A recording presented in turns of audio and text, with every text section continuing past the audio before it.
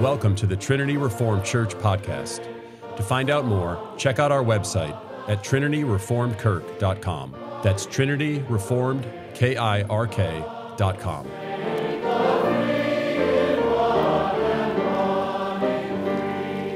What does unity in your home look like?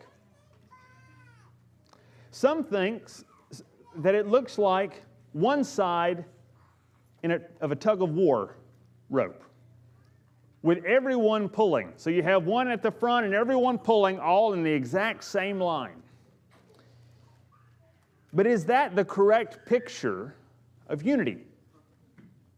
Perhaps, knowing our congregation, how we read and consume material as we do, which is a good thing to desire to grow and learn. Perhaps you've read something or heard something in the last couple of years that makes sense, but perhaps your spouse or your kids are not fully on board.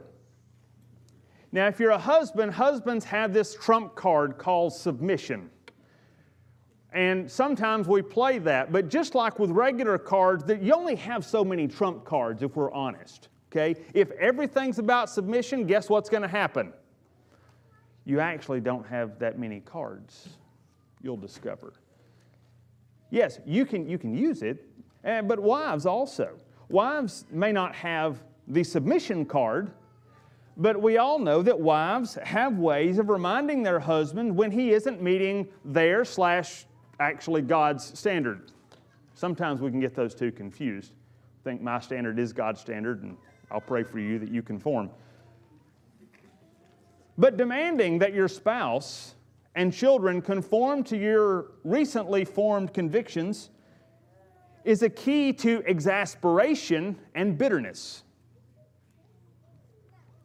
It fits the tug-of-war idea, but that puts you on one side and everybody else in your house on the other, which is not a recipe for joy, but rather for going downhill and harming relationships.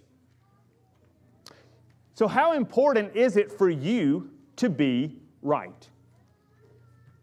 You can win an argument and destroy a relationship all at the same time.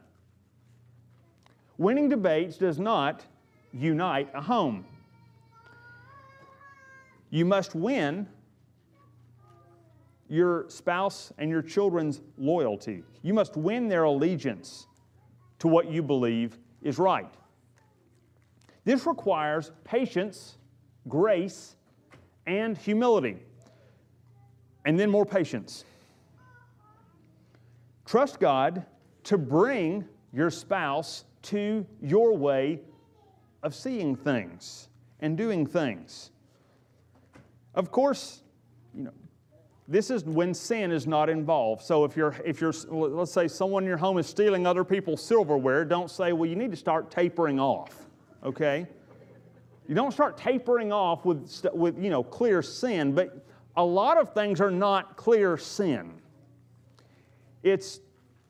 You're just out of alignment with what I think should be done. Unity is not a tug of war with everyone pulling precisely behind you, but unity in a home is much more like a small military unit, working in harmony with different gifts, views, and abilities, all pursuing the same objective, but you probably don't see a lot of actual in combat. You don't see all the soldiers walking in a single file line, right? Well, it's not that way in spiritual combat either. So practice Catholicity in your home. Don't force conformity, but love everyone else to your views. And perhaps as you are walking in a good and a strong and a godly way, and you're working with your family, perhaps the Lord will also work in you to display and to accomplish what He desires. But trust the Lord to work. And don't feel like you must do His work for Him. Thanks for listening. To find out more, check out our website at trinityreformedkirk.com. That's trinityreformedkirk.com.